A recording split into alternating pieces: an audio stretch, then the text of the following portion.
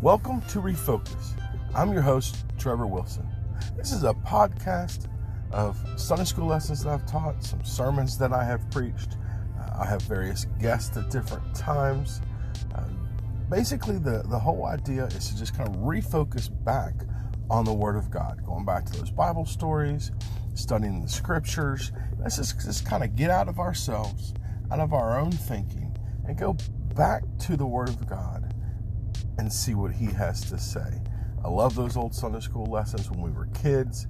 We seem to have gotten away from some of those, just the bare bones bottom of what the Word of God, the meat and potatoes, if you will. So I hope you enjoy it and pass it along and share. Now, let's get to the lesson.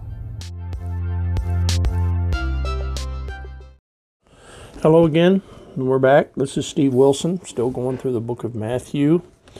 And I believe we are in chapter 21, and we got down through verse 11 last time, if I remember correctly.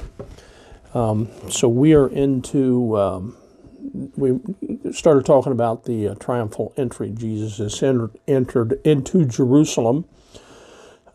He's beginning what most people refer to as the Passion Week, which is the week leading up to the crucifixion. And starts out, obviously, with him entering into Jerusalem, and everybody's, praising Hosanna and throwing out the palm leaves, and they're thrilled to death to see the Messiah. But bear in mind, this joy was somewhat short-lived, because the majority of the people viewed Jesus, the Messiah, as the one who's going to come and deliver them from Roman oppression. And that's understandable, because the history of the Israelites, the Jewish people, was one of falling into bondage or, being defeated and that sort of thing, and then being delivered. That happened over and over and over again, and it all revolved around their own behavior and worship to Jehovah. And so when they fell away from Jehovah, they would then, God would punish them basically and leave them to their own devices, which didn't work out so well for them. And then they'd repent, and He'd come back and deliver them. So anyway, that's, kind of what the majority of the people were still looking for when they heard the term Messiah, their Savior, the Deliverer. They were looking at it from an earthly perspective, not from a spiritual perspective. So, as I said, Jesus comes into town, everybody's thrilled to death, they're all praising Him and all that sort of thing, but it doesn't take long for Jesus to then start changing their minds, because He immediately goes into the temple and begins to teach things that, it turns the hierarchy against Him, number one, and then He begins to push a new theology. He's trying to tell them, what He really is, what being the Savior, being the Messiah truly means, and they're not getting it. And so because they don't understand it, and He's not going to give them what they want, He is, they begin to turn against Him.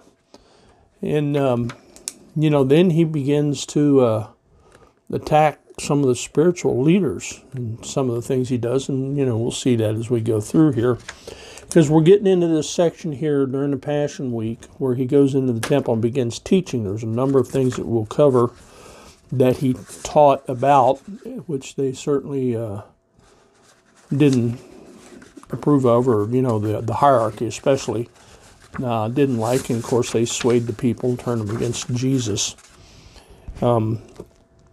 But in the process of doing that, we are also going to, as we come to these parts, talk about the actual dates, because traditional belief is that Jesus went to the cross on Friday, and that's why we celebrate Good Friday, and arose from the grave on Sunday.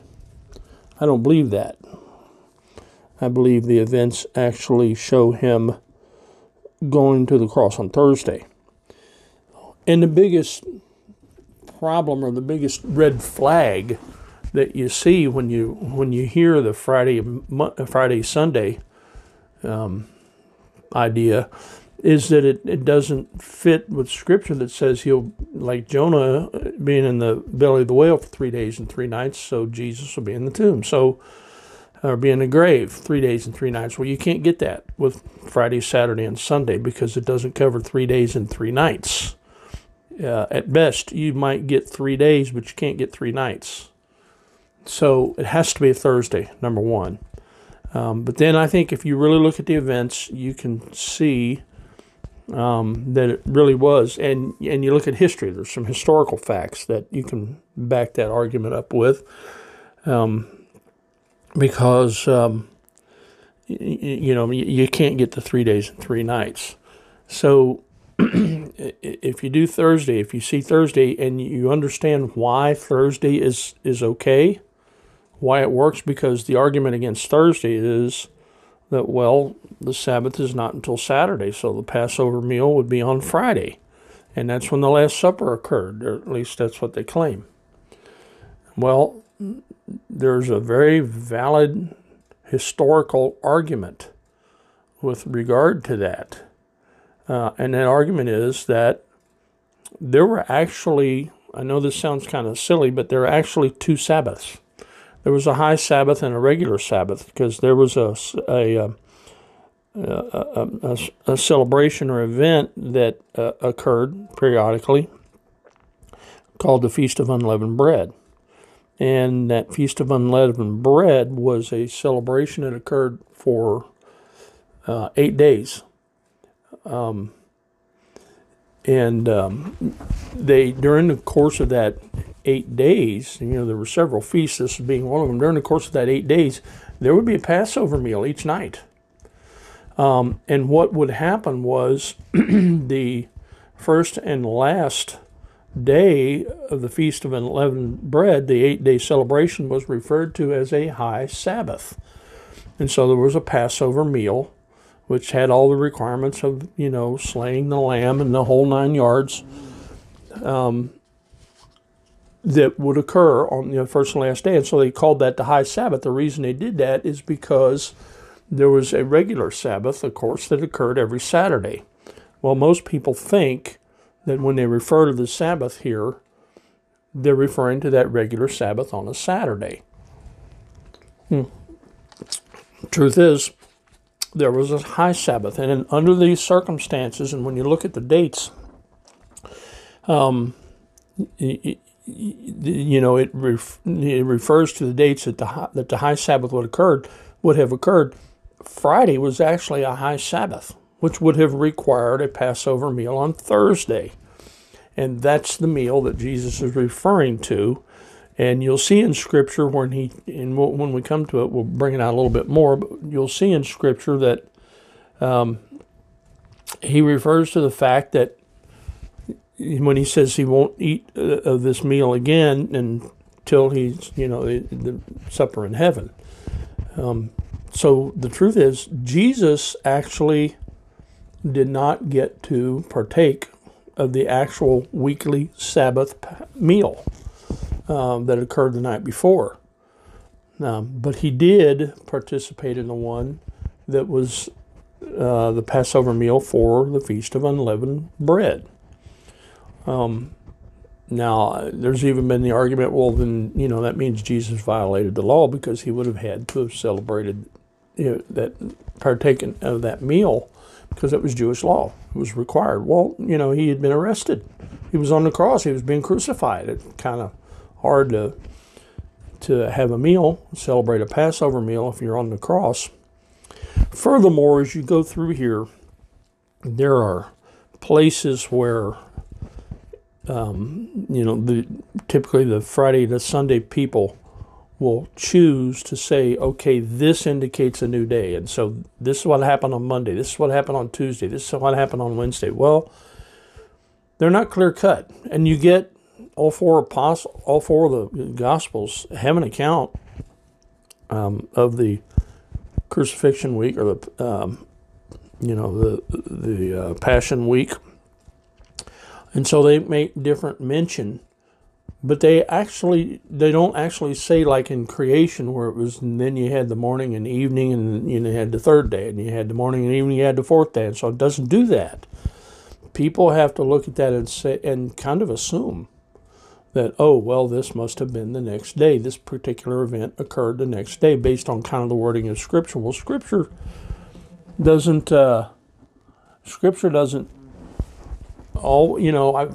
if you study creation, for instance, in Genesis chapter 1, you have a pattern that's established right there in the very first chapter that says, in the beginning, God created the heavens and the earth, okay? It states the event, and then in verse 2, and the earth was without form and void. It begins to describe how it occurred. So it goes back and recounts the event that's already been stated. Well, that's kind of what happens here. It talks about Jesus going into the temple, and then it will talk about the things that Jesus discussed with the Pharisees and so on. It doesn't specifically state what day, it just says they were discussed. Well, he had basically 3 days. He started on Monday. Now, that day is pretty clear, and we'll see that here, when we get down to verse 18, I think it is. But after that, he had Monday, he had Tuesday, and he had Wednesday to go into the temple and to discuss these things with, all the scholars and all the hierarchy and that sort of thing. So, they're not necessarily in chronological order, I guess is what I'm trying to say. The different Gospels, they mention these events, and they don't all mention the same ones, but a lot of them do. But they don't specify which day in which they were discussed. Some of them you can kind of see that there were, because when you get into verse 18, he begins to have a discussion there, and it's pretty obvious that it was, he went on Monday, he talks about the fig tree, he's going by there. So that probably happened on Monday. But the other events, it just says they were discussed. It doesn't necessarily specify what particular day those topics came up. And how Jesus taught on them, when Jesus taught on them, I guess I should say. So anyway, that's in a nutshell, the things I want to talk about, which incidentally, there's in 33 AD, there's actually historically recorded an eclipse, which, could have explained the darkness in the after 3 o'clock, I think it was 3 o'clock in the afternoon. But nonetheless, you see where I'm going with this, and I'll try to point those things out to you as we go along, so you can see the days that actually make sense. So we're down to verse 12, and we are on, what did I say, verse 12? Yeah, Jesus says, and Jesus went into the temple of God. Now this is after the entrance into the city. Then the city was moved, saying, "Who is this?" And the multitude said, "Jesus the prophet from Nazareth of Galilee." But then in verse 12, and Jesus went into the temple of God and cast out all them that sold, bought in the temple, and overthrew the tables of the money changers and the seats of them that sold doves. And said unto them, It is written, My house shall be called the house of prayer, but ye have made it a den of thieves. And the blind and the lame came to him in the temple, and he healed them. And when the chief priests and scribes saw the wonderful things that he did, and the children crying in the temple and saying, Hosanna to the Son of David, they were sore displeased. So the chief priests didn't like, all the attention he was getting. I mean, they were envious. They didn't want to, and they were very jealous. They didn't want to lose their thunder. Jesus was stealing their thunder. And so they didn't like that, and said unto him, Hearest thou what these say? And Jesus saith unto him, Yea, have ye never read, Out of the mouth of babes and sucklings thou hast perfected praise? So Jesus is basically saying that they're doing the right thing. They're praising the right person. They're lifting up and honoring the correct person. He's saying, in essence, I am the Messiah, and I deserve this praise. And so that's where he starts, kind of the first thing that he does to turn people against him right off the bat. he's turning the hierarchy against them because he's like I said, he's stealing their thunder.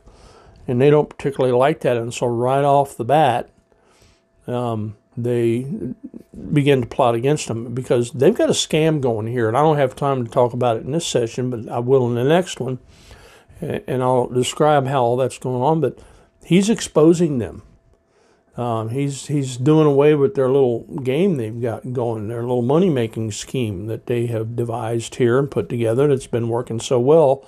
He's upsetting the apple cart. So right off the bat, first thing he does, after all these people are praising him and lifting him up and everybody's excited to see the Messiah, he immediately turns the hierarchy against them. So we will talk about that when we come back in the next session as we start into verse 12 here.